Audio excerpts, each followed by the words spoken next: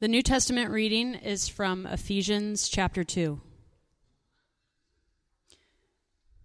For he himself is our peace, who has made the two groups one and has destroyed the barrier, the dividing wall of hostility, by setting aside in his flesh the law with its commands and regulations. His purpose was to create in himself one new humanity out of the two, thus making peace, and in one body to reconcile both of them to God through the cross, by which he put to death their hostility. He came and preached peace to you who were far away, and peace to those who were near. For through him we both have access to the Father by one Spirit. Consequently, you are no longer foreigners and strangers, but fellow citizens with God's people, and also members of his household, built on the foundation of the apostles and prophets, with Christ Jesus himself as the chief cornerstone. In him the whole building is joined together and rises to become a holy temple in the Lord. And in him you too are being built together to become a dwelling in which God lives by his Spirit. The word of the Lord. Thanks be to God.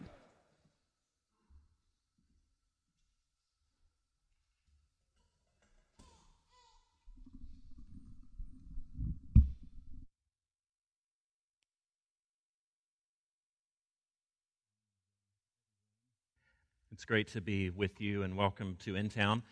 I think that we have about a third of our church that is out with new babies.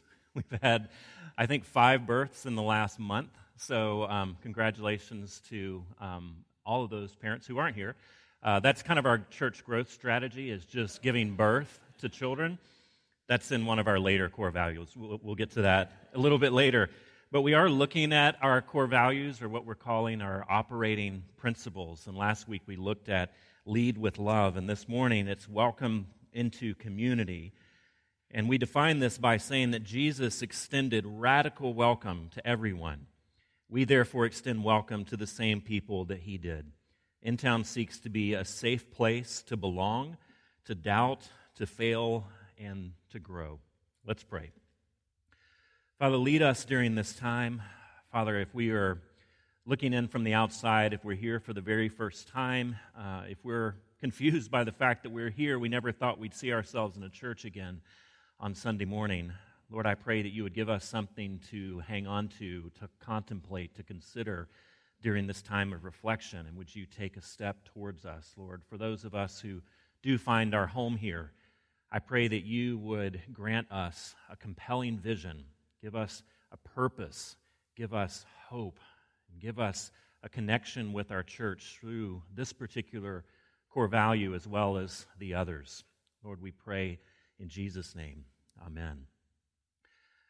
Last year, David Brooks wrote a stunning, fantastic column in the New York Times called The Power of the Dinner Table, and he tells the story of Kathy Fletcher and David Simpson, who began opening up their dinner table to friends of their son, Santiago, who they learned were going to school hungry. And so they started inviting these people into their home. And over time, these dinners grew to 20, 25 people at one time. And many would crash afterwards on the basement floor or upstairs in one of the bedrooms, because what they learned was that these children, these kids, were not only hungry, but many of them were homeless. One 21-year-old woman said that this was the first time that she had sat down at a family meal since the age of 11.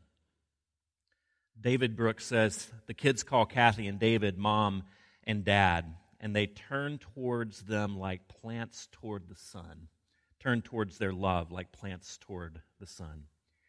David Brooks, if you know him, he's this highly educated, wealthy, urbanite, very kind of buttoned-down conservative. And he started visiting this group, not for a story, but because he said during last year's election he needed a weekly uplift.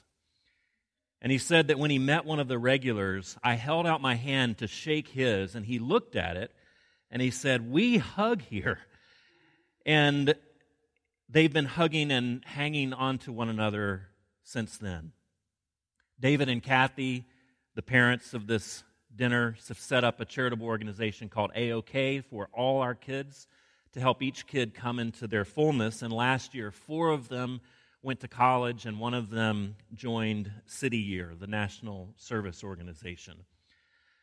And at the very end of this column, David Brooks says that he has received an enormous gift from this group, the complete intolerance of social distance. The complete intolerance of social distance. Christianity teaches us that we are created in the image of God, and it means that we are not just individuals, but we are individuals in community. That the Bible itself takes shape and emerges out of a largely Hebrew mindset, which was much more communal than we think of ourselves. And you can see this in letters like the one we read today in Ephesians, where Paul consistently talks about the gospel given to people, not just persons. He speaks to us. He speaks to the church. He speaks to you all, or you guys. It would have been much easier for him to get this concept across if he had grown up in the South like I did, because he could just say y'all in all of his letters. Y'all, this is to y'all. It's so consistent, in fact, this language is, this communal thinking, that we actually have to be careful drawing individual applications from his writings, because he's almost always addressing the gathered community. We, not I. And the cultivation of love, of kindness, of sanctification, of inclusion, of holiness, all is meant to take shape inside of a living body, inside of the church. And we see this in Jesus as well. We see this when he's asked to teach his disciples to pray. He gives them a communal prayer, not an individual prayer. He tells them that they together are the light of the world. And in the prayer that we looked at a few weeks ago in John 17, the longest prayer is all about community and togetherness, that his disciples are following a purpose in their wired togetherness. His gospel is powerful enough to create unity out of diversity, to tear down walls of suspicion and hostility, and to cultivate communities of people who have no business being together except for him and except for his good news. So it makes total sense that Paul would use a word like peace to describe the social reality that the gospel is supposed to create. He says in our passage, "So Jesus came and he preached peace to you who are far off as well as to you who are near." It literally says he came and evangelized peace. That was what he was selling. To those who were bent towards hostility, to separateness, to individuality, he was selling peace, evangelizing peace that was so powerful that it could bring people together. He says in verse 14, Paul does, that Jesus is our peace, that he came making peace, that he came proclaiming peace. This was a pretty big deal to Jesus. And Paul tells us that we all need this peace. And then he's going to tell us about needing a purpose and then about needing a person. His peace, verse 14, makes the two groups into one. His peace has destroyed the barrier, the dividing wall of hostility. What is he talking about here? He's talking about this Gentile church in Ephesus being joined to the community of God's people, the Jewish people historically. And that the Jews had been given all of these signs and cultural practices and religious practices such as circumcision. And over time, their identity as God's people had been centered upon these things. And so it was logical for them to think that if the Gentiles are going to be included, they need to adopt all of these practices that have 1,000 years of history to them. They need to become like us. Their pathway into the church needs to be like our pathway.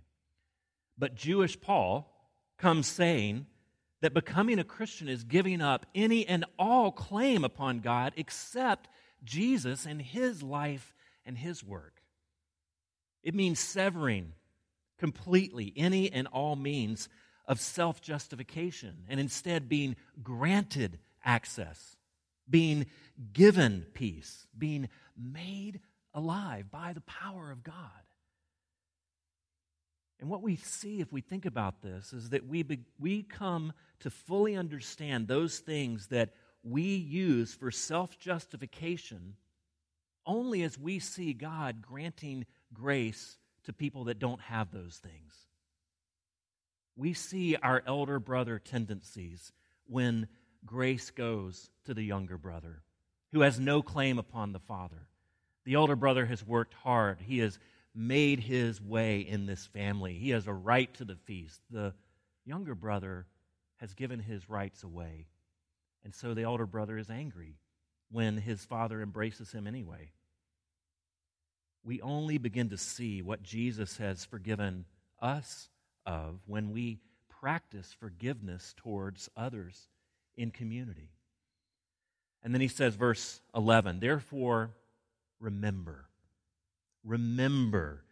that formerly you who are Gentiles by birth and called uncircumcised have been brought in. What does this mean? What does this mean that the pathway to peace is our memory? We're to remember something. Who are the people that you are around that you think they get me? They know me, and I know them, and I can go weeks or months without talking to them, and when I get back together, it's like no time has passed. Who are those people for you? Some of those people for me are people that I shared life with in high school, and I got to spend time a few weeks ago with a friend who grew up in the house behind me, and we've started a practice of traveling to each other's place and going to see concerts together. And so I got to spend a few days with one of my best friends from high school a few weeks ago. And when I'm around him, even though there's now 25 years since we did life daily together and a lot has transpired, we live on different sides of the country, we have different jobs, there's a lot that is different among us. But at the same time, I am able to slip into that relationship 25 years later, even though we do text and we do Facebook, but we rarely spend time together.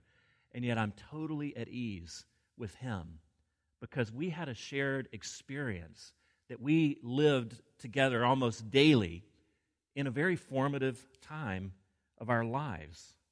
We have a very foundational, wired togetherness. He gets me and I get him.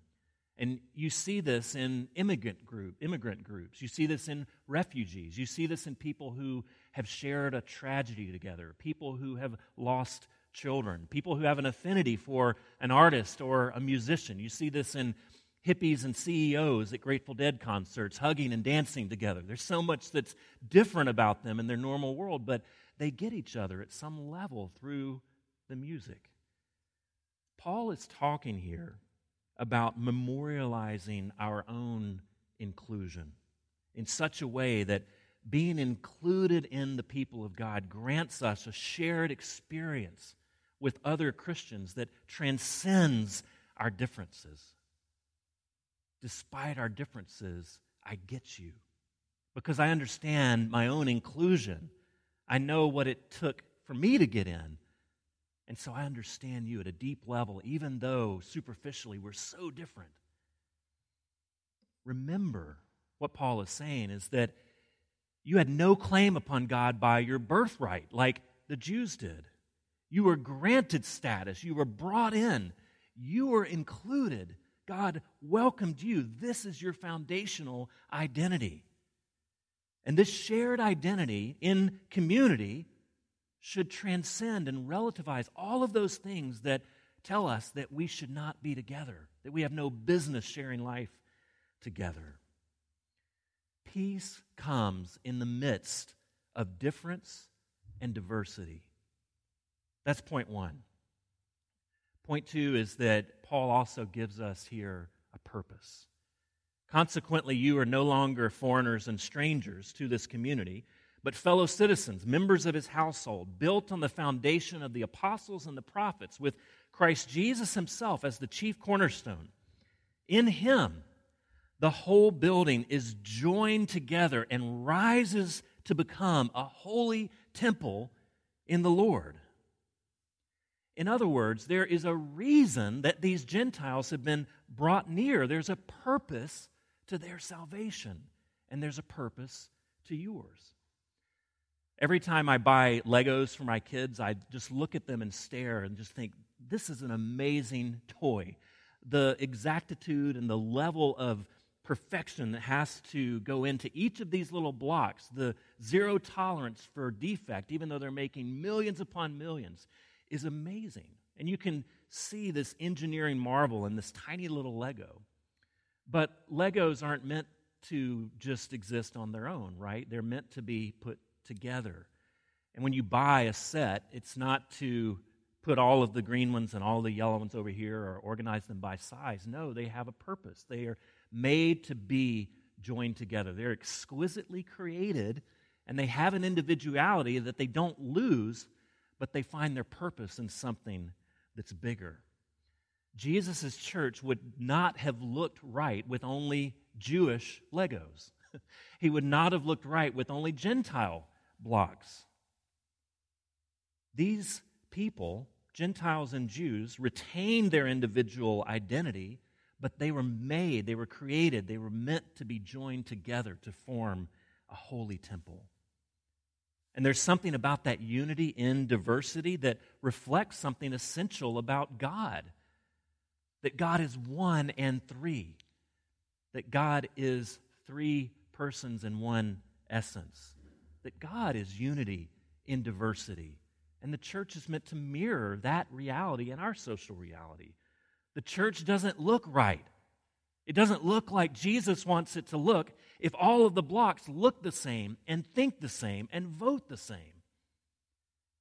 We are our best, our healthiest selves, and God's church is most effective when we are joined together with people who are different from us, not the same. We have on Sunday nights at our house a family meeting, and it's the highlight of the week, right, kids? There's a collective groan that goes on around the house when we say, time for family meeting.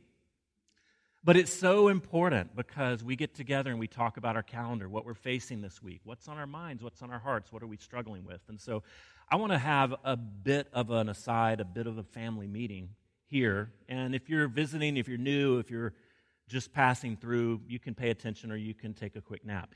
But for us who belong to In Town or considering, I want to have a moment where I share some of my anxieties and my fears. One of the things that's so important to me and to the leaders is that In Town feels safe. Like David and Kathy's dinner table, that it's safe, that you have a seat there, that you're safe to fail, that you're safe to doubt, that you're safe to be different. You're safe to be yourself. You're safe to say what you're really thinking. A community of welcome. And frankly, I want to be transparent with you for a moment. I have great anxiety about that. I fear saying some things. Far too often, I am scared to tell you what I really think, and so I often feel more like a politician trying to keep people happy rather than a preacher, because I end up triple editing my words to make sure I don't step on too many toes. I don't offend one part of the congregation. I try to go right down the center so that people on either extreme won't get mad and leave. Because we can't afford it, literally. And this isn't to chastise you at all, because we've all inherited this idea of a church that doesn't allow for diversity. And I imagine that you might share my fears. What are you afraid to say to someone else in the congregation that you might think would get you judged or ostracized or exiled? And maybe more importantly, what are people afraid to say to you that you might exile, ostracize, or judge them over? Or maybe we could put it more positively, and Scott helped me on this a great deal. What would In Town look like if people, including the elders, the leaders, pastor, could speak their minds about where they're wrestling, how their beliefs were evolving, what their sins were, what things they were struggling with? What if we weren't afraid anymore? What if we were really safe for one another, not just theoretically in Jesus, but with each other now because of Jesus? What if we could practice that peace that transcends our differences? Now in Christ Jesus, verse 12, you who once were far away have been brought near. For what? In him you are being built together to become this holy temple, to become a dwelling which God lives by his Spirit. We've absorbed this idea that the purpose of church is to reflect and reinforce our values and our theological convictions. And so we thus choose a church based on how closely it mirrors our theological present state. And then we leave if the metrics change, right? And there's part of me that is anxious because of my own fear and my own sin, but there's part of it that is just reality because we've seen this not only in the church at large, but here at InTown, where people leave over minor issues or secondary issues when they share something that is so monumentally powerful as the peace of Jesus together. Peace is not found in uniformity, but in having a purpose that is so compelling and so powerful and so demanding that it transcends our individual preferences, that it relativizes our conflicts. The Discovery Channel has this wonderful documentary called When We Left Earth, and it's about the Gemini and Apollo missions. And Frank Borman was one of the astronauts that was part of the first crew to circle the moon. Can you imagine the first person to go that far? And he says in the documentary that they thought they had about a 2/3 chance to live, which means a 1/3 chance to die. And he said, but nothing was more important to us than the mission, not our safety and not our lives. And he says that there is no question that if that spaceship was a coffin, I would have flown it gladly. Jesus is saying, look, you have been brought near. I have laid down everything. I have given you insider status that can never be revoked. And your purpose is to now live together, sharing that status equally with one another, to become a dwelling that God lives by his Spirit. A dwelling, a church, a community that feels like God lives here. A community where people encounter the living God, where people get to meet him, where people get to receive his grace. In other words, a community of welcome. A community where difference isn't eradicated. Difference is celebrated. It's actually vital. Unity not in uniformity, but unity in diversity. Peace in diversity. And we get this finally through a person. And this is no surprise. Because peace here is not an abstract concept. It's personal because it's found in the person of Jesus Christ. But now, verse 13, in the person of Christ Jesus, you who once were far away have been brought near by the blood of Christ, by his personal sacrifice, by his life and work. It is not ethnicity, it is not heritage, it is not theological tradition, it is not your behavior. At the center of the church is a person who loves you so much that in spite of all your failure and sin, in spite of all your farness, he brought you near. He gets death so you get welcome. By setting aside in his flesh the law with its commands and regulations, his purpose was to create in himself one new humanity out of the two, thus making peace.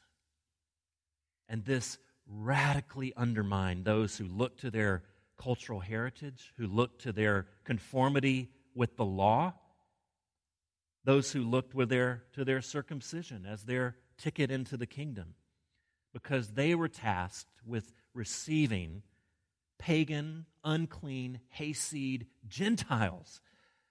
We have no conception of what that would be like for them.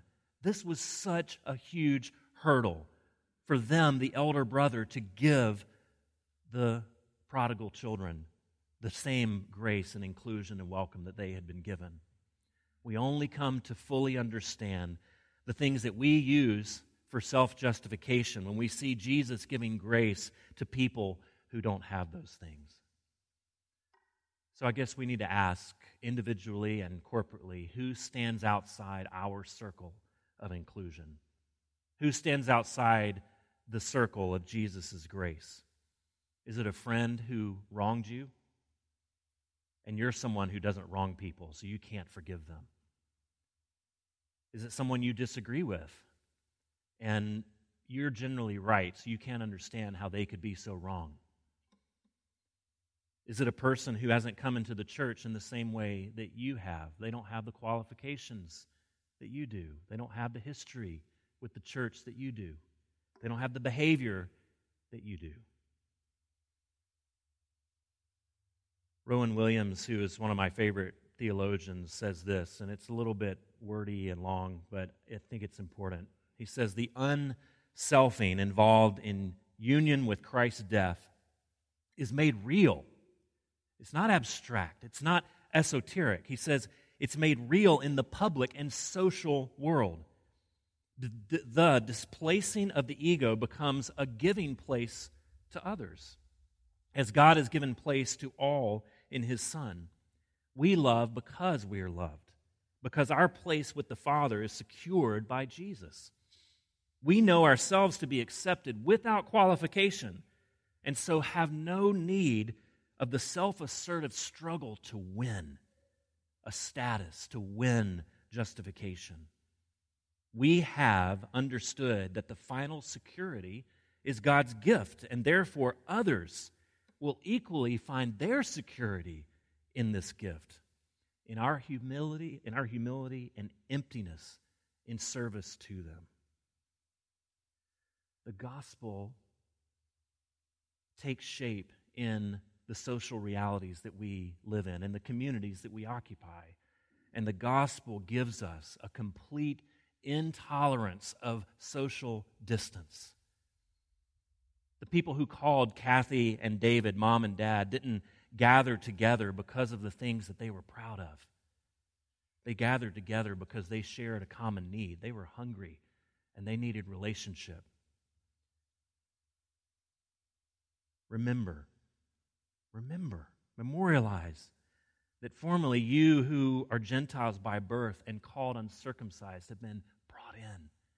You have been welcomed at no cost to yourself and at great cost to Jesus. Let's practice remembering this in community. If God grants me grace, then how can I withhold it from other people? Let's pray. Father, help us to remember. Help us to never leave the gospel, to never leave that foundational truth that we are saved by grace through faith. I pray that that would give us understanding, give us solidarity, give us unity with everyone else here that's saved in the very same way. Lord, I pray that we would remember that. As smart as we get, as much theology as we learn, as many layers of knowledge that we place upon that, I pray that our foundational identity would always, always be the gospel of grace. And let us be a church that preaches that and lives by it. We pray in Jesus' name. Amen.